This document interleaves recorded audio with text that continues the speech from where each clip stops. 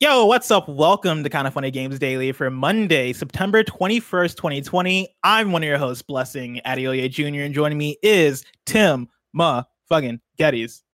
It's a Monday, Bless. You know what that means. It's Tim and Bless on Games Daily, and we're bringing the biggest video game news that you need to know. What a Monday. What a Monday. What a news story to wake up to. I can't wait to get into it.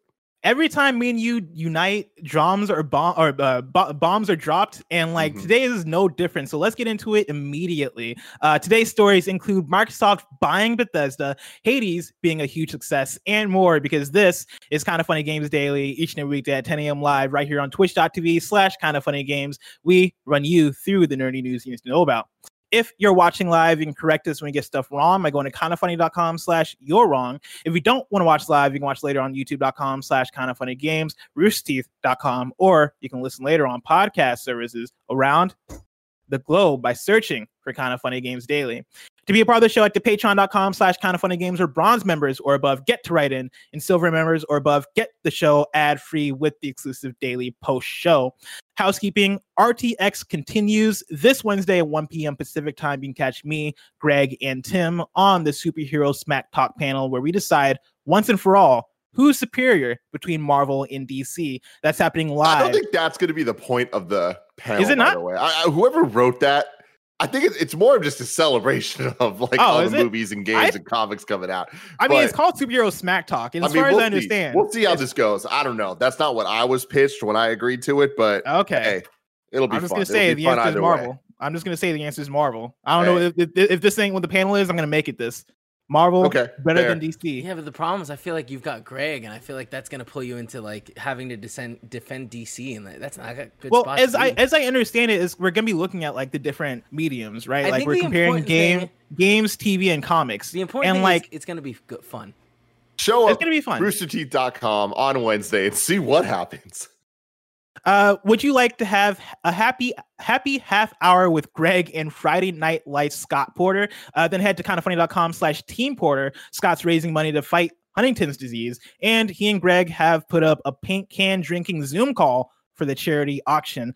There's also a ton of video game stuff, so check out everything benefiting the Huntington's Disease Society of America. kindoffunny.com/Team Porter. I love how, of course, Kind of Funny Games Daily, everything's happening live. That didn't appear on the doc until literally I got there. I reread this doc moments before the show. I love it. And Greg added that in very last minute. And so shout out to Greg for keeping things up to date. He's now adding in another bullet point into the doc. He says, ha ha ha ha ha dash Greg. And so Greg, I appreciate it. Thank you to our Patreon producers, Tom Bach, Mohammed Mohammed, and Blackjack. Today we're brought to you by Logitech, Klarna, and HelloFresh, but I'll tell you about that later. For now, let's begin with what is and forever will be the Roper Report. It's time for some news. We have 5 stories today. Baker's dozen. Starting with our number 1, a juggernaut. Microsoft has acquired Bethesda. I'm reading from Joe Screbbles at IGN. Let me stop you right there. While you read this, I want everyone at home to think about this and to help us out here in the chat. Has there ever been an acquisition this big in video game history?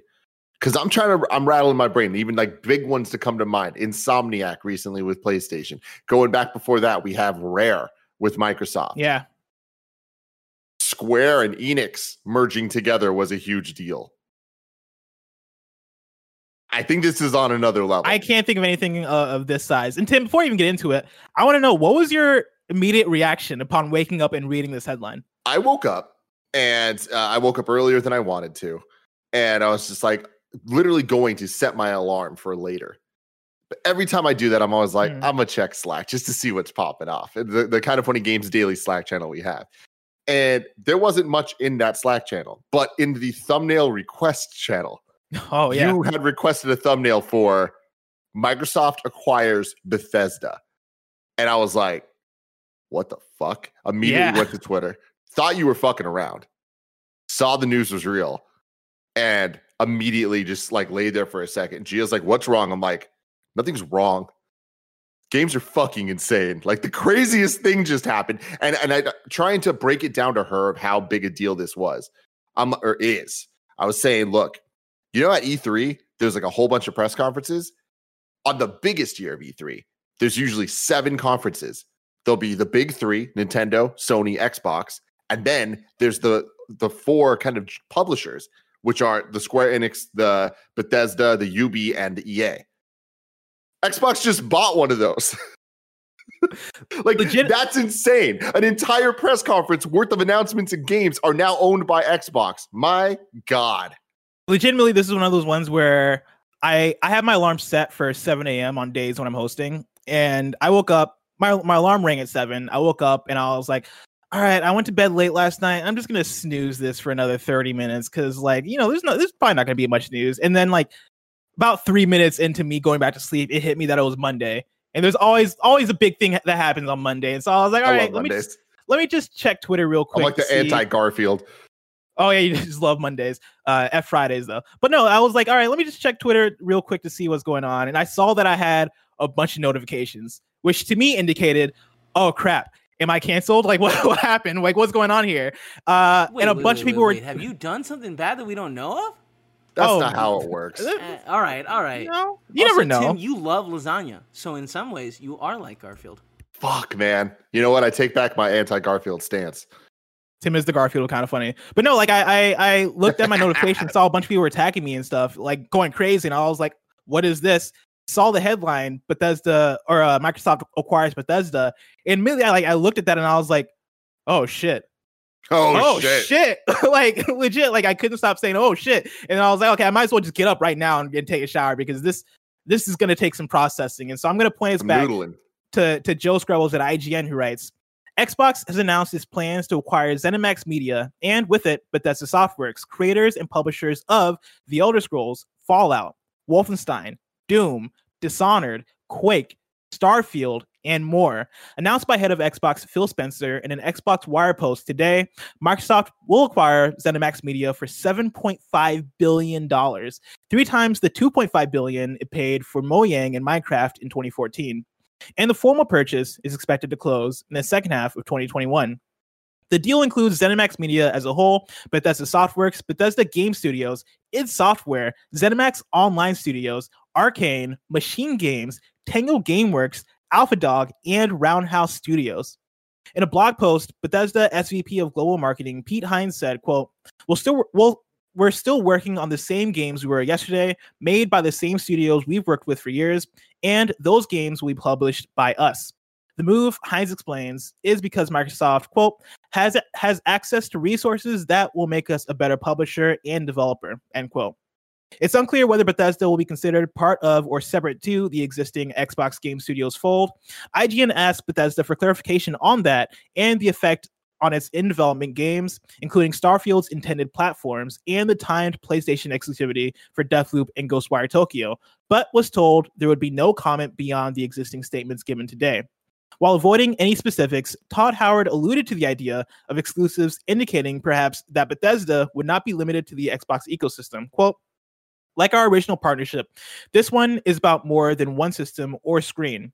We share a deep belief in the fundamental power of games, in their ability to connect, empower, and bring joy, and a belief we should bring that to everyone, regardless of who you are, where you live, or what you play on, regardless of screen size, the controller, or your ability to use one, end quote.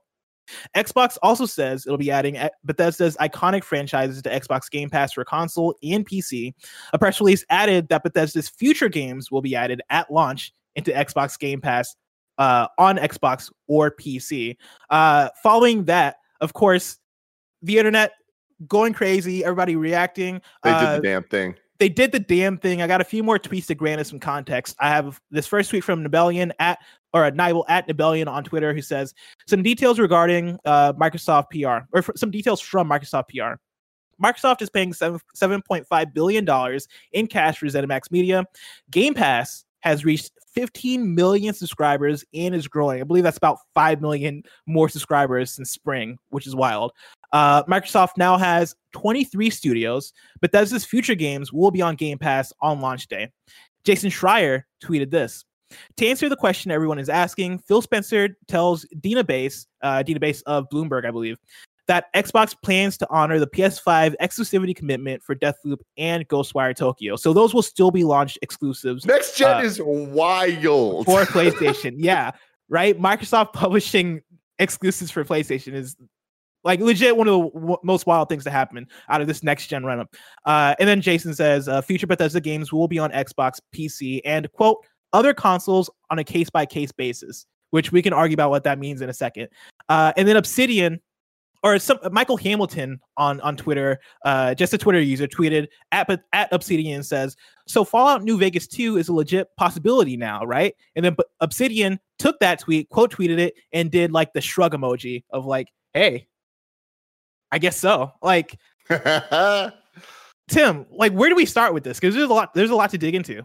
I mean, honestly, man, this is a game changer. Like, this is one of those things, especially the day before pre-orders go up for the Series S and Series X. What a master stroke of marketing.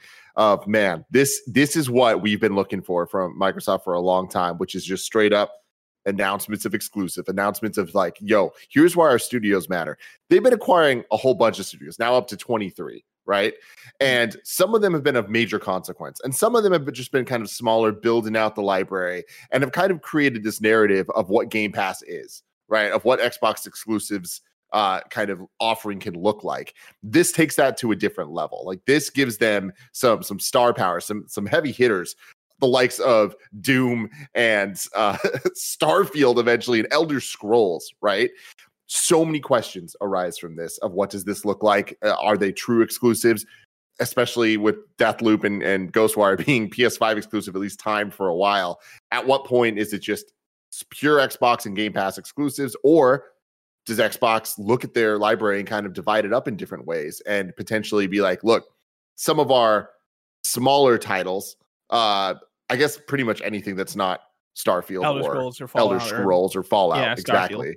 Everything below that, it's like, cool, that is Xbox exclusive. But those big ones, perhaps those are also on PlayStation because they're not going to say no to the $70 a game. But that's also a real enticing reason to go to Game Pass. There's some strategic moves that they could make here that'd be interesting. I don't think that's going to be the case. I think that they bought these and they're going to be exclusive, which to me is the funniest thing about all of this. And it just, if last week has taught us anything, it's that we can only trust what the marketing is saying so far, and otherwise we need to just look at the realities of what's happening and what's in our hands and what we are paying for, because every single thing that Microsoft and Sony have said in the last couple of years leading up to this gen launch, you can put it in a blender, throw it out, just put it and just assign it to one or the other, and then just be like, oh yeah, they said that. And it almost doesn't fucking matter, because we look at where we're at right now. And how many times did Phil Spencer go through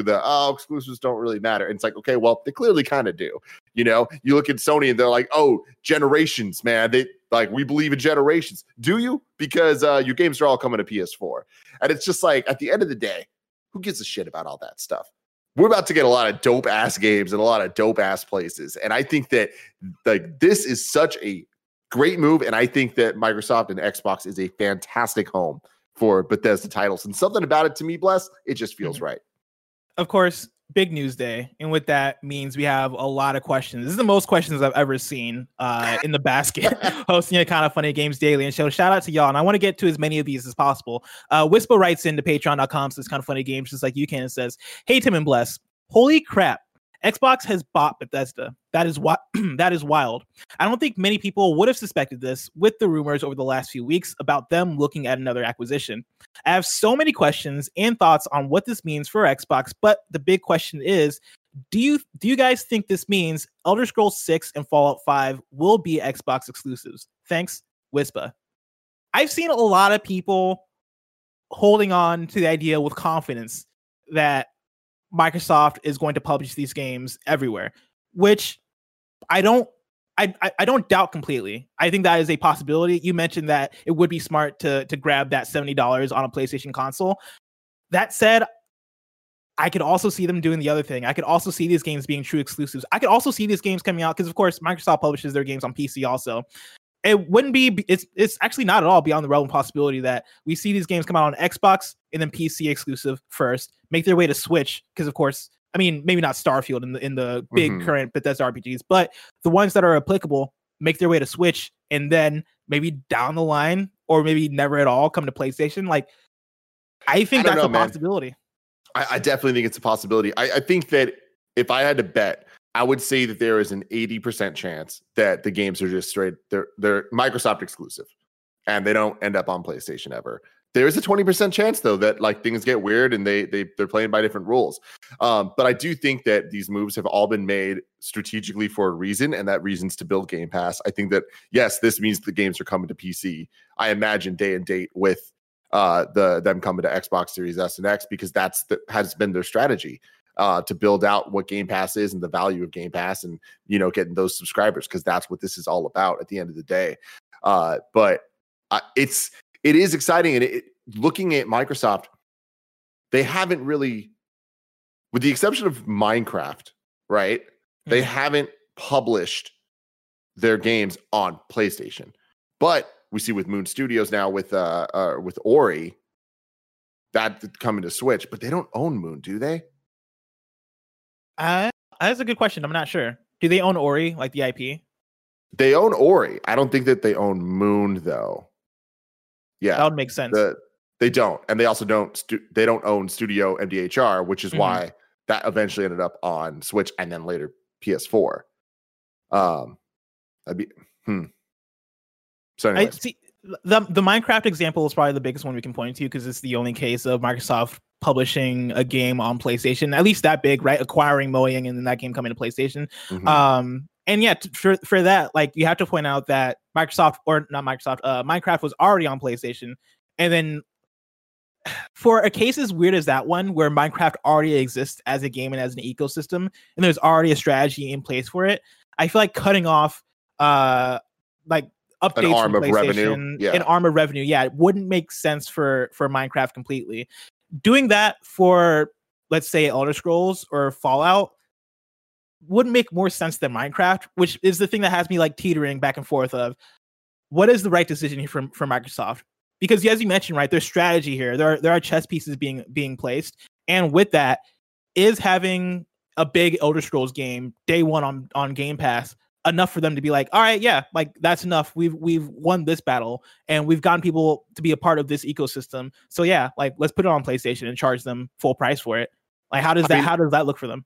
Here's the thing. There is a sheer reality to what just happened today. And that reality is $7.5 billion. Yeah. Any frame of reference we put that in, like compare that to the $4 billion of Star Wars being sold, right?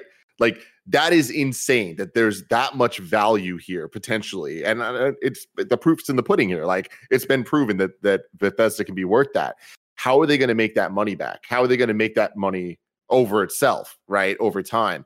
And I think that them investing this hard in Game Pass is something PlayStation simply can't do. PlayStation doesn't have the resources and money that Microsoft does to be able to invest in something like this and just go fucking balls out crazy.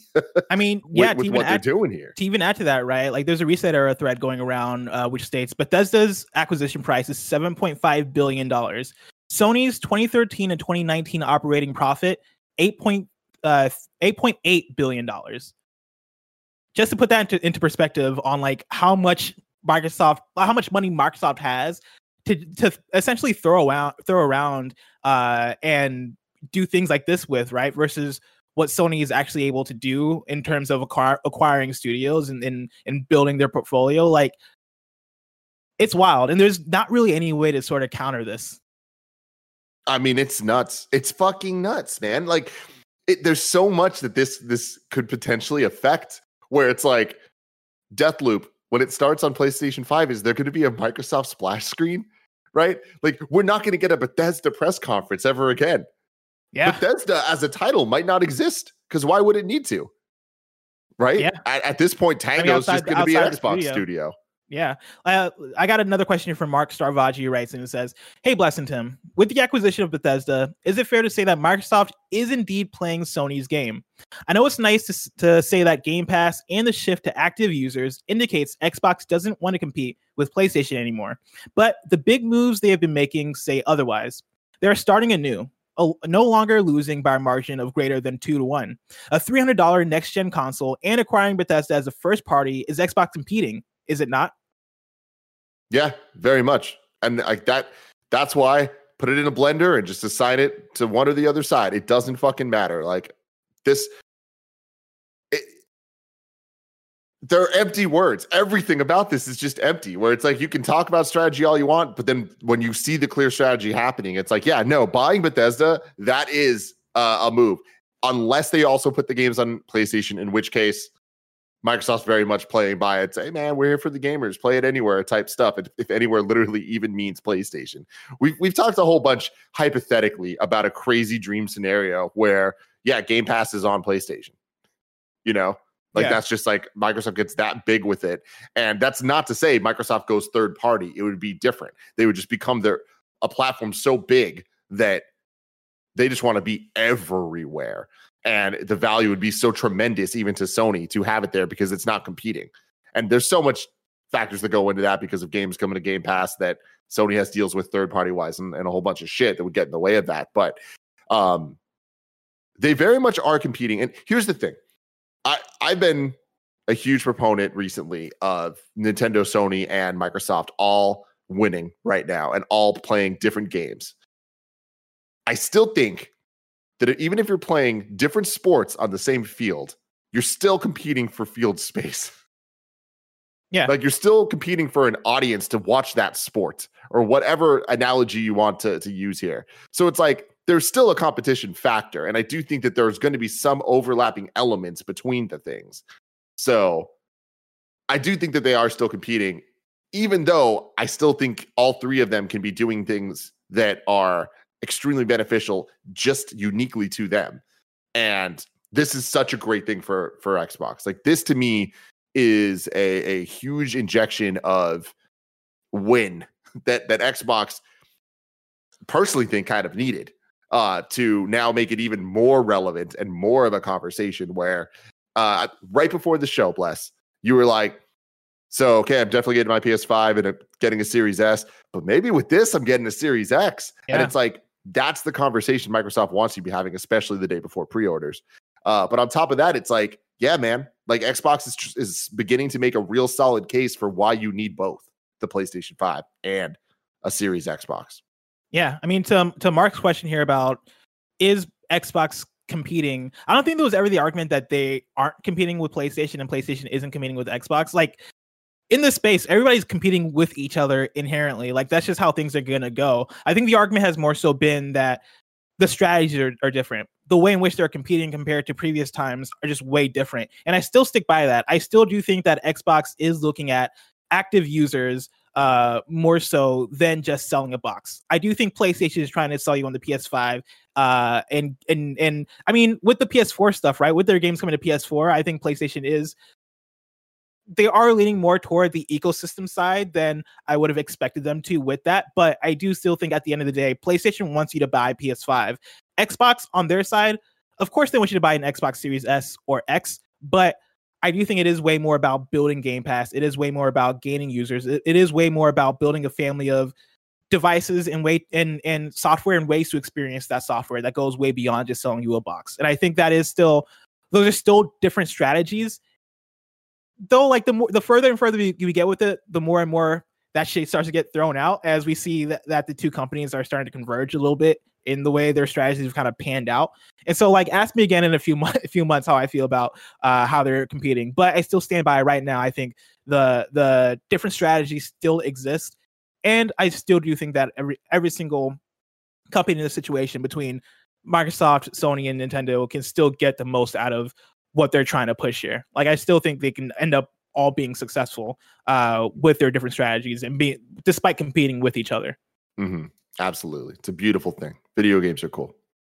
I got another question here from Andrew Dramas, who writes in and says, this ZeniMax/Microsoft news and discussion can go a million different ways. And this is clearly more than just a feather in Microsoft's cap, but I'm immediately struck by three things.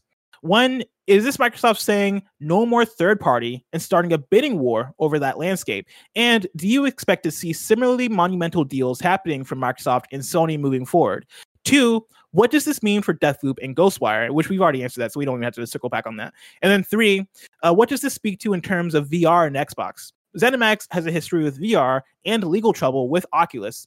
Bethesda, by proxy, have been major champions of VR, and Todd Howard himself has been quite vocal about wanting to put VR on console with Xbox's technology.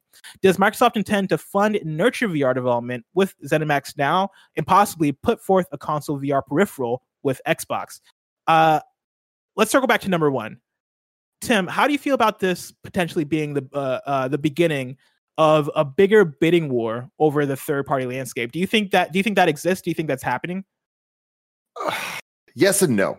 I think that by default, there has been a rush for picking up as many quality third-party developers as possible to be first-party, to be able to make exclusives for PlayStation or Microsoft, right?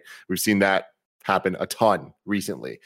But I do think that we're at a place where there's a ton of third-party devs that function either too big or too small to really be likely acquisitions. But what I mean by that is, like, I highly doubt PlayStation's going to buy Square Enix.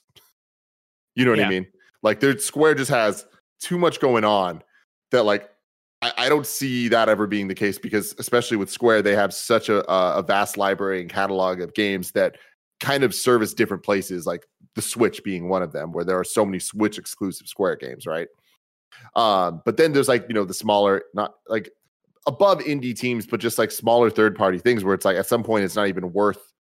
They make more money being everywhere than they would being acquired, and then if they did get acquired, they would just kind of fade into obscurity over time. Or I think that there is a likely outcome of, if a lot of those kind of smaller BC tier, if we're going like the AAA conversation route, teams get gobbled up by a Microsoft or Sony, I can imagine a similar thing like what happened with Call of Duty and the Activision teams about a decade ago, or within the last decade, where a whole bunch of teams got gobbled up and then just kind of turned into just multiple Call of Duty teams, where it's like, oh, bye-bye, Neversoft.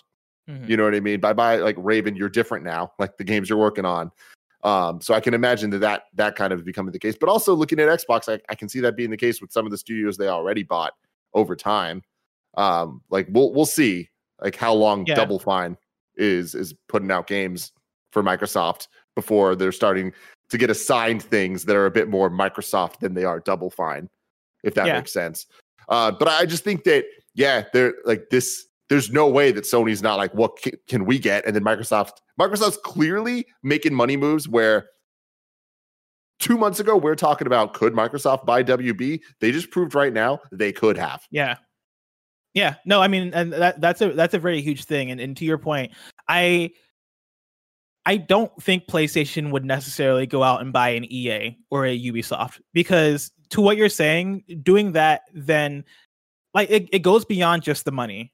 Number one, like, you have to have the money to buy Ubisoft, but then also once you do that, you then have to manage Ubisoft. You then have to bring on that workforce. You then have to manage those IPs, manage the Rainbow Six and the ongoing games. Like, what does that look like when you're bringing that onto a first party that already has studios that they're working with, things that they're dealing with, right? Like PlayStation Studios is already a lot to manage, and I'm sure PlayStation is on the lookout for more studios. But I don't think the move for PlayStation here is then to go out and be like, all right, we're gonna buy EA, or all right, we're gonna buy WB, or all right, we're gonna buy Ubisoft. And then on the flip side to what you're saying too, like, is buying a Drinkbox, for example, what is going to move the needle for PlayStation versus what is going to be worth buying? Because PlayStation could buy Drinkbox, right, which does Guacamelee and games like that, but is that worth it for them? What is a studio for PlayStation that hits that middle ground of being ideal to acquire and manage, but then also not breaking the wallet and also going to move the needle? Tim Geddes. The answer is simple, my friend. Konami. Oh God. PlayStation needs to buy Konami. It just fucking has to happen, if only for the IP. I mean, honestly, that'd be a huge move. The thing that's crazy about this is that I don't know if there's a move that would make me, from PlayStation, that would make me go, oh yeah, that counters the Bethesda acquisition. Like if Sony acquired Konami, that'd be huge, right? Because that's Silent Hill, that's Metal Gear, that's Castlevania, that's big. But man, this is a question I can ask you right now. Actually, I hinted at this question before we even started the podcast. Tim, first party lineups, like who you got? Like who has the better first party lineup at this point between Xbox and PlayStation? Look, I mean, here's the thing. Better is a difficult word to use here because if we're talking about quality games, it's still PlayStation. It's PlayStation Studios. Like they make games, they make 9s and 10s a lot. And they've proven it now time and time again over the last 6 years, whatever you want to call it, right? So Microsoft still has a lot to prove and a lot to catch up to even be able to play in that level. Having said that, Bethesda's proved that they have a very, very solid quality lineup of a large amount of games that hit really well. Maybe not 10s, maybe not 9s, but they're the kings. They're the kings. Here's the thing. They're the kings of 8.5s with the occasional standouts of 9s or 10s that for a lot of them just are like, sometimes the games I think it doesn't necessarily, they don't need to be 9s or 10s for them to be as impactful. Like a Skyrim, for example, like had so many issues at launch and blah, blah, blah, and all that stuff. But at the end of the day, Skyrim is one of the most influential games and important games of the last, whatever word, decade, generations, doesn't matter. It's like Elder Scrolls fucking matters, you know? Yeah. So it's like, that's pretty damn ridiculous. And that's why like I feel Bethesda and Microsoft just feels right. And it's like, at some point, better becomes a weird word. They're just both killing it. They're both now Xbox and PlayStation. You can look at it and be like, there's going to be something for you there. And I think that they're very clearly building out the types of gamers, you know, like, and you could be both. You could be an Xbox gamer and a PlayStation gamer. But Bethesda games, a lot of them feel at home at Game Pass. And I think really make Game Pass a much more lucrative thing, an exciting thing. Because for a while it was like, all right, Game Pass is fucking awesome because it's such a great value because it's cheap. We're now about to get to a point where it's like it's cheap and there's going to be a consistent release schedule of games that are high quality that we can bet on. You know? To Andrew's question about VR and Xbox, I don't know what the move is there because Andrew, you're right in terms of Bethesda's investment in VR and how consistent they've been in putting out VR games. I don't know if this is the thing that makes Xbox go, hey, we need to bundle in some sort of VR experience with the console.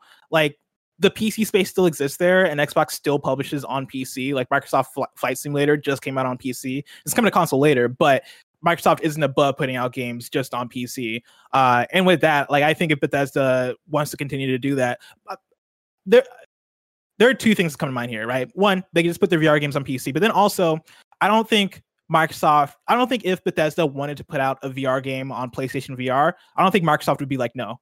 Microsoft, I think, has been very good about allowing their devs to operate the way they want to. And if Todd Howard and Bethesda are really all about converting their games to VR because they see something in that space, I don't think Microsoft would necessarily hold that back by any means. I agree. And I think it comes down to, in my opinion, Xbox is not going to focus on their own VR experience. I think that ship has sailed for them. And I think that especially now with how they push the Game Pass and all these ecosystems and stuff, it makes more sense for them to double down on other guys that are doing the hardware.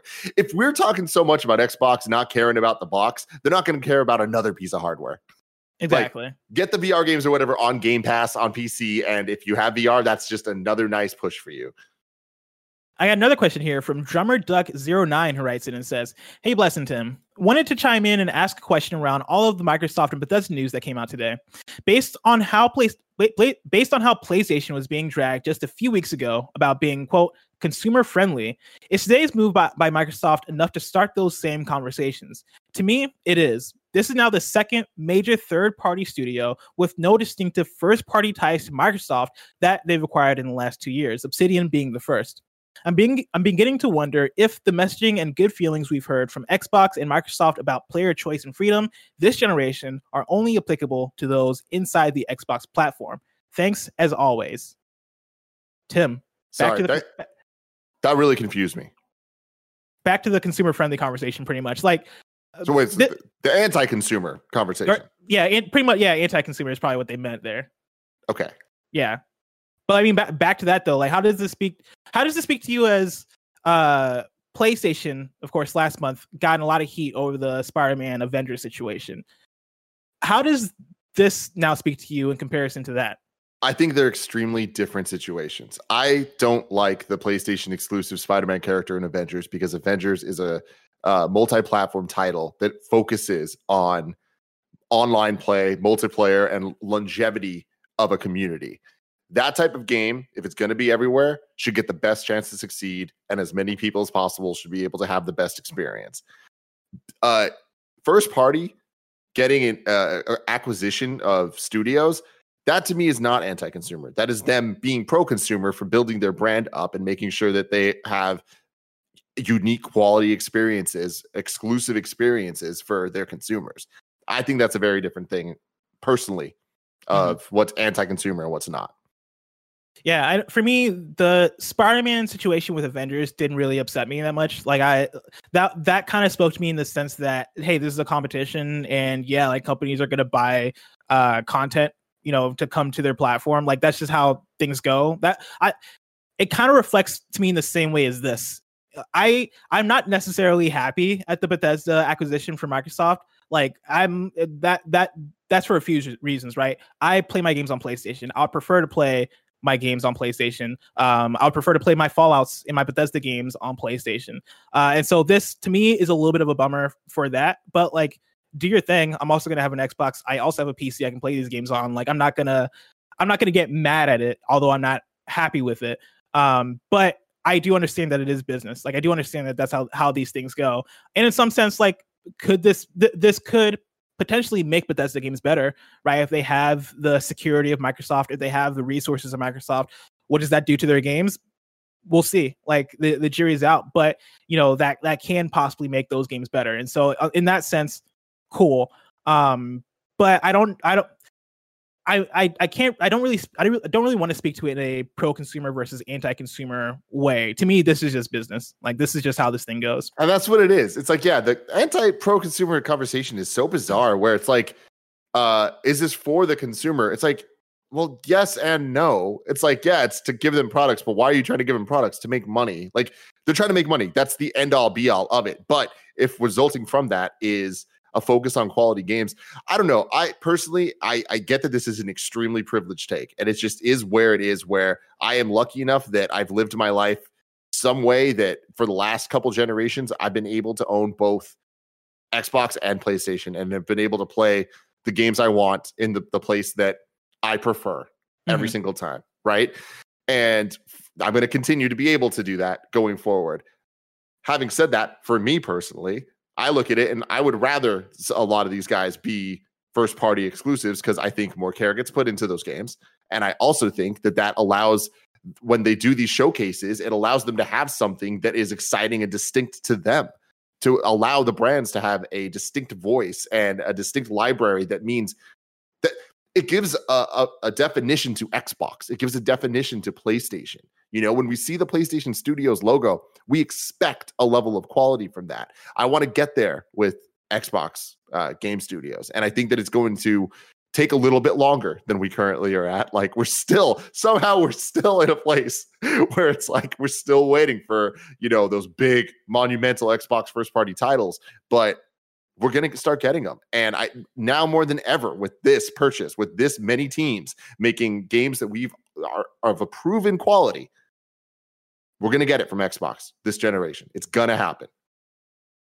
We have a few more questions about this topic, but we're far into the show. And so I'm going to hold those for maybe the post show, maybe Reader Mail. We'll see how much time we have left in the show once we get there. But to move on, though, story number 2, Hades is a huge success. I'm pulling from 2 different articles. I'm going to start with this first one from GameSpot, which writes, Hades has sold 1 million copies. This is Gabe Gerwin. Just a few days after exiting its early access stage and becoming a full game, Supergiant's Hades has already managed to hit 1 million total sales. Of this number, about 300,000 occurred since its official release. In its announcement on Twitter, the developer thanked players for not only purchasing the game, but for helping to shape its development during the early access phase.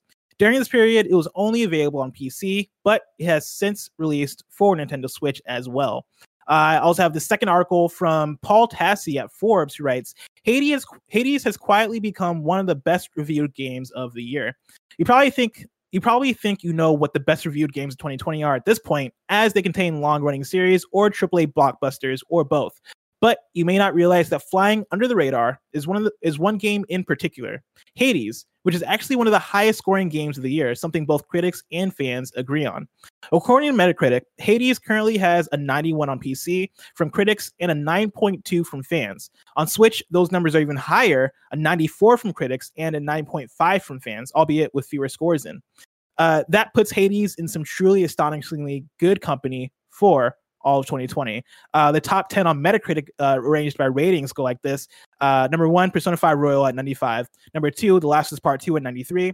Number 3, Half-Life Alyx at 93. Number 4, Microsoft Flight Simulator at 92. And then at number 5, Hades at 91.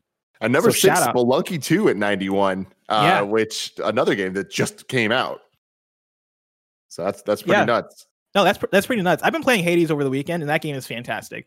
Shout out to Supergiant Games. This one is one of those cases where I think this is kind of a shining example of how early access can be a great thing, because speaking to folks who have played this game at the beginning of early access compared to now, like I was having conversations about how, like during early access, the combat at points was kind of sticky, and like, you know, they needed improvements here and there. Playing the final product, playing this 1.0 release, the game feels supremely polished. The voice acting is great. The visuals are beautiful. The soundtrack is amazing. Like, Hades is a phenomenal game. And I highly recommend people go check it out, because I've been having a blast with it. I plan to talk about it more probably on Gamescast and PS Love You. Like, it is a great game. So congratulations to Supergiant. Everyone that I know that's been playing it loves it. Andy loves it. Imran loves it. I'm sure we're going to be talking about it a lot on the different shows. Exactly.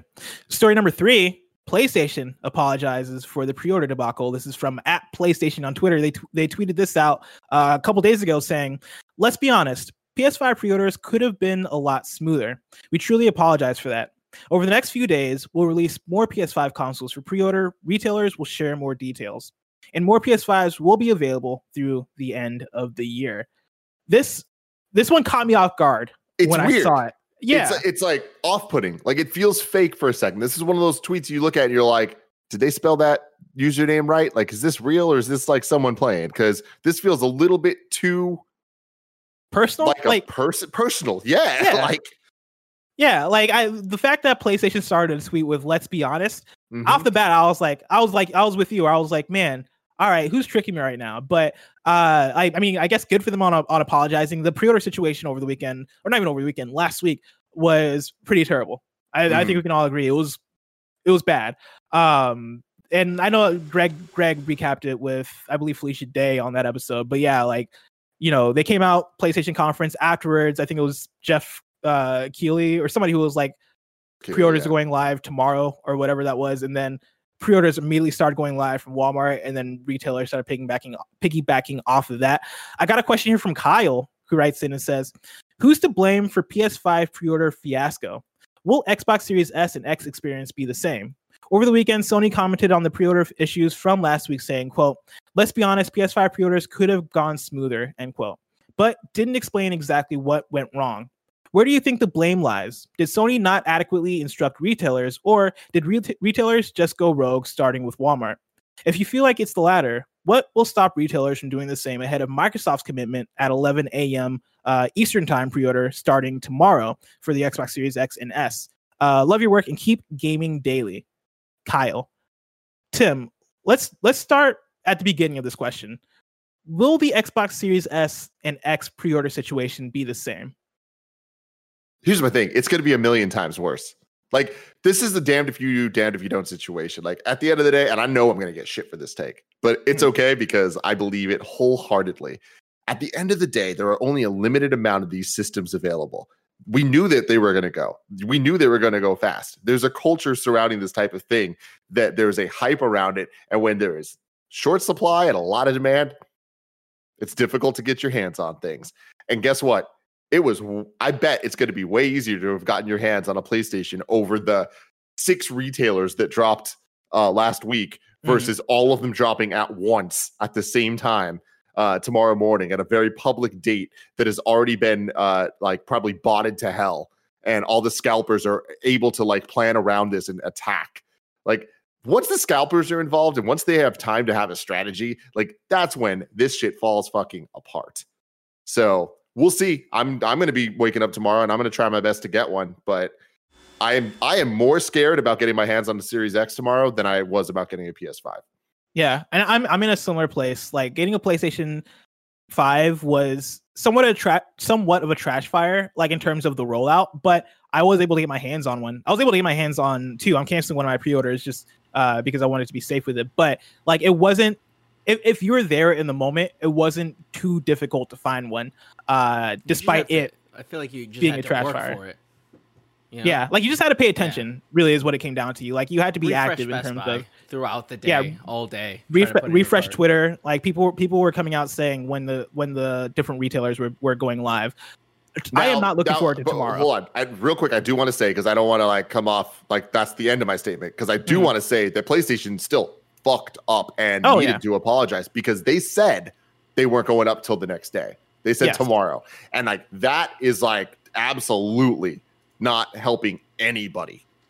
Exactly. So that was a shitty thing, and at least we were all paying attention, so we were able to like maneuver and get our hands on some of these PlayStations. But yeah, that to like me if you happen to like be asleep or taking a nap during that time, I do understand that that's fucked. That you wake up and all of a sudden PS5s are sold out. Like that is a fucked situation. I feel like it still worked out for some people. I had a friend hit me up and was like, "Hey man, do you know where I can get one?" And I was like, "Nah, it's like 7 o'clock." No, I think it was like 9:30, and I was like, "You missed your chance, man." Amazon went up at like 7:45, and then later at like 11 o'clock, Best Buy had it up again, and I hit him up, and he got one. Yeah. Do you guys think there's any chance that tomorrow, Sony tweets out like, "Oh, hey, look, there's more available"? I wouldn't be surprised, honestly. I mean, with how they're throwing punches right now, both sides, like, I would not be surprised at all if they did some shit. I feel like but at the end of the day, it doesn't matter. It's going to sell out. And like, that's the thing is like, I understand that there's the argument being made of like, if I'm trying to buy your console, I should be able to give you money and get the thing that I want. And it's like, cool, but they need to be able to make enough of those things for that to be true. Or else they're just like, I don't know what the fuck to do. This is all we have. Like, no matter what way we do this, there's going to be people that wanted to get it, good people that wanted to buy this thing that are going to miss out, no matter what the strategy is. To Kyle's question of where do you think the blame lies? Like, I mean, I automatically point the finger to PlayStation because they're the ones who are selling PlayStations. Like, they're the ones who said that pre-order is going to be at a specific time. That said, like seeing it happen in the moment, it seemed like Walmart were the ones that were like, "Hey, yo, fuck it, like we're doing this now," and everybody just followed suit because like if they're doing it, we're gonna do it. And so who knows? But at the end of the day, like it's PlayStation's cross to bear. Look, here's the thing. I don't know too many specifics, but I do know at least some retailers from connections that I have had specific times that they were planning on going live. And that, to me, that leads me to believe that other retailers were aware of when they were allowed to or not go up. And so I think that everyone made their own decisions. Like, I think that all like Walmart, Target, Best Buy, all of them, I think that at the very least, someone was aware, clearly, because they went live. Like, it's not like PlayStation didn't tell them and it was just like, oh, I guess now we can just put up these pre-order pages. It's like, that's not how that works. At some point, they were told that they could do it. Does that mean that every store and every manager and every person's aware? No, probably not. But again, I think this all goes back to them understanding the supply that they have. Tim, I want to make our way to story number 4. But before I do, I want to tell you about our sponsors. Of course, you can go to patreon.com/kindoffunnygames where you can get the show ad-free. And speaking of ads, this episode of Kind of Funny Games Daily is brought to you by Logitech. Logitech has been my go-to for a long time when it comes to gaming headsets, and their Pro X wireless Lightspeed gaming headset is a game changer. Based on the award-winning Pro gaming headset design, Pro X wireless headset features high-quality materials, advanced communications, precision audio, and total wireless freedom. It's a high-performance Pro X gaming headset with Lightspeed wireless technology and up to 20 plus hours of battery life. It also features a detachable pro-grade microphone featuring real-time Blue Voice technology, including passive noise isolation, compressor limiter, and more for clean, professional voice comms. It doesn't stop there, as there's also the advanced Pro G 50mm drivers, which deliver clear and precise sound imaging with improved bass response. Hear footsteps and environmental cues with clarity to give you the competitive advantage. You can also experience this headset's supreme comfort and durability. For a limited time, Logitech G is offering our listeners 10% off select products at logitechg.com. Use code KFGames for 10% off today. That's 10% off select Logitech G products with the promo code KFGames. We're also brought to you by Klarna. Thanks to Klarna for supporting Kind of Funny Games daily in Sweden. They don't shop, they Klarna. Klarna is a revolutionary new online shopping app from Sweden that allows you to shop thousands of online stores and pay for anything in 4 easy, interest-free payments that make shopping smoother. With the Klarna app, you can shop anywhere online from the one app. It's easy to use and convenient to browse thousands of online stores from one convenient place. Pay for anything in 4 interest-free payments. Paying after delivery allows you to try before you buy, and you can also report returns directly in the app. Get the best deals with customized price drop alerts on items you've saved to your wish list. It's always good to shop smarter and save money. Create and share wish lists of items with friends and family from anywhere online. It's a fun, easy way to show what kind of products you like. Tim loves how easy it is to find what you're looking for and get set up. Klarna is a smoother, friendlier, Swedisher way to shop online. It's the one-stop shopping app for browsing and buying anything online, all in one app, and allows you to pay for anything in 4 easy, interest-free payments. Download the Klarna app today. That's Klarna, Swedish for shopping. Lastly, we're brought to you by HelloFresh. Get fresh, pre-measured ingredients and mouth-watering seasonal recipes delivered right to your door with HelloFresh, America's #1 meal kit. HelloFresh lets you skip those trips to the grocery store and makes home cooking easy, fun, and affordable. Kind of Funny loves HelloFresh. Tim says Gia made him a pork ragu recently, and dang, son, that's exactly what he wrote for me. That's a direct quote. Dang, son. He actually said the D word, but I'm not sure if I'm allowed to say that. D word. I think we can say damn. We can say damn during the ads. Okay. Yeah. They don't mind that. Damn. It was damn good, guys. It was damn good. HelloFresh offers convenient delivery right to your doorstep for easy home cooking with the family. The recipes are easy to follow and quick to make with simple steps and pictures to guide you along the way. HelloFresh offers so many delicious options every week to help you break out of your recipe rut and try new things. There's something for everyone, including low-calorie, vegetarian, and kid-friendly recipes. HelloFresh delivers pre-portioned ingredients so you're not overbuying, which is a burden on the planet and your wallet. The packaging HelloFresh uses to ship your food is almost entirely made from recyclable and or already recycled content. Keep your fridge stocked by adding extra proteins or sides like garlic bread to your weekly order. HelloFresh is committed to making fresh, delicious food available now more than ever and has taken extra steps to keep its employees and customers safe, including contactless delivery, tamper-proof packaging, and team member wellness checks. Go to HelloFresh.com/Games80 and use code Games80 to get a total of $80 off your first month, including free shipping on your first box. Additional restrictions apply. Please visit HelloFresh.com for more details. Remember, that's HelloFresh.com/Games80 and use code Games80 to get a total of $80 off your first month. Damn, son. Damn. Story number son. 4. Devs behind Skullgirls and Indivisible have formed a new game studio. This is a press release that came into my email this morning. A veteran team of artists, programmers, and designers behind the award-winning games Skullgirls and Indivisible have banded together to form Future Club, a cooperatively structured independent game studio founded with the goal of creating games with handcrafted art and traditional 2D animation, engaging and responsive gameplay, and unique and memorable worlds. Quote, "We love classic games and are mega influenced by them, but we picked the name Future Club because we want to think of the future too," says Jonathan Kim, senior animator. Quote, "We want to make sure games that inspired kids and adults we want to make games that inspire kids and adults as much as our old favorites inspired us. 2D hand-drawn animation has a long future ahead of it, and we want to see how far we can push the medium. Like the games that influenced us, our goal is to create games that are compelling and beautiful enough to be remembered long after their time," end quote. Earl Gertwagen, designer, explains why the team believes a co-op structure is so important to collaborative game design. Quote, "Games aren't the sole effort of a single developer. We're a highly diverse team of 15 developers, including artists, animators, programmers, and designers, and we shipped our past games as a group effort of teamwork and communication.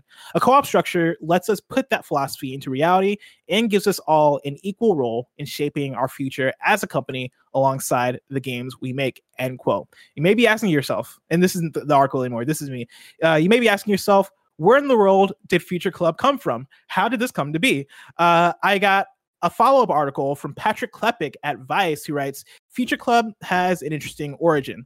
Just a few weeks ago, the acclaimed developer of Skullgirls and Indivisible, Lab Zero Games, imploded in the wake of multiple waves of accusations against owner Mike Zaymont, including allegations of inappropriate sexual comments and a toxic workplace. After a number of high-profile employees at Lab Zero quit in protest at a perceived lack of accountability and change, everyone else but Zaymont was unceremoniously laid off. Rather than simply scatter into the winds in the middle of an ongoing pandemic, a group of 16 former employees of Lab Zero have decided to band together under a new banner called Future Club. Most importantly, Future Club is a fundamentally different and unique kind of developer.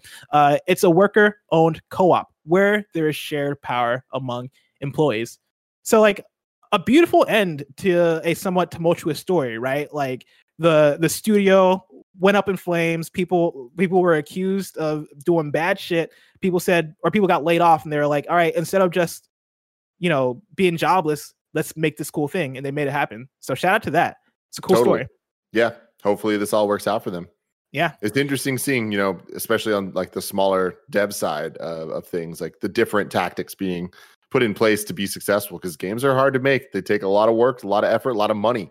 And, a lot of this co-op stuff, these aren't the first people to do this, but I think that there's going to be a trend towards, I think that this is going to really work out for a certain level of devs. And I think that they potentially could be one of them.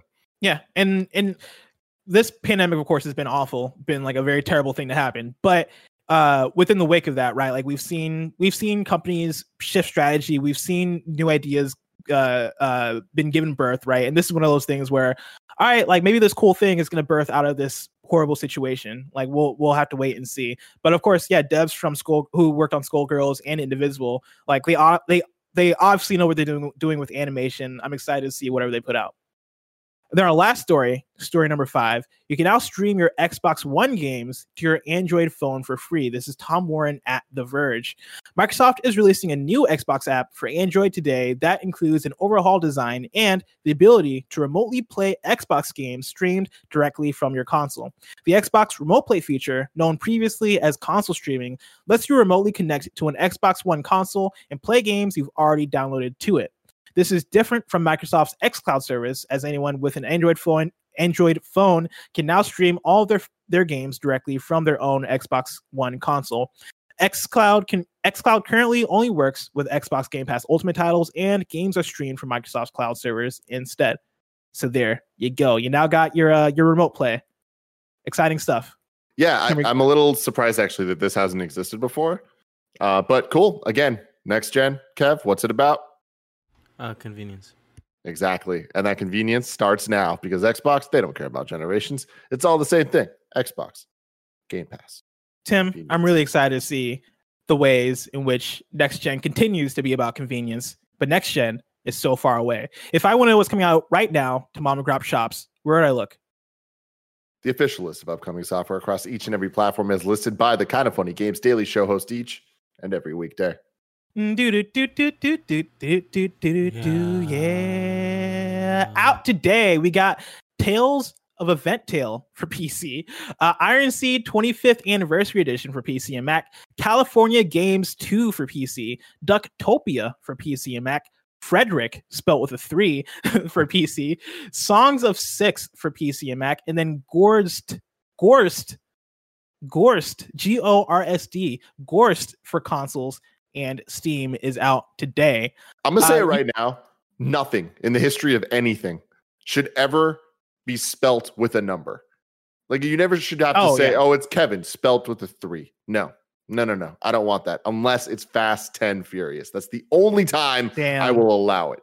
Tell him, Tim Geddes. Of course, this is where we transition to Reader Mail, but we had so many questions during that original story, the story number 1 about Xbox, that that was all Arena Mail pretty much. And so stay tuned for the post show if you want to get some extra questions in. For now, let's squad up. Tyler Wallace writes in with a squad up on PS4 and says, not really playing anything at the moment. Just wanted to see if any KF best friends want to add another to the PlayStation friends list. If your PlayStation friends list is looking kind of empty and you want somebody to add, go ahead and add Tyler Wallace with the PSN username Tyler_Der_Den_. That is Tyler Durden. Tyler_Der_Den_. Tim, now it's time for kindafunny.com/you were wrong, where you write in and let us know what we got wrong as we got it wrong. Let's see here. There is a lot, but it's all the same thing, which is people kind of trying to find the acquisitions. Borzen00 bringing in Activision Blizzard. That was a big one. Oh, I see. Because you asked the question of what was the biggest games acquisition. Okay, yeah, no, Activision Blizzard is definitely a huge one. Yeah. That's a good one. Neil Bodge says, bless, you said the Bethesda purchases closes at the second half of 2021, but it's the second half of the fiscal year 2021, which is normally in April for video games. I probably should have clarified that, because that was the IGN article that said that verbatim, and I also did read on Twitter that the deal is supposed to close within the first half of next year, being the second half of fiscal year 2021. We got some stuff that we already corrected, so we're doing pretty good.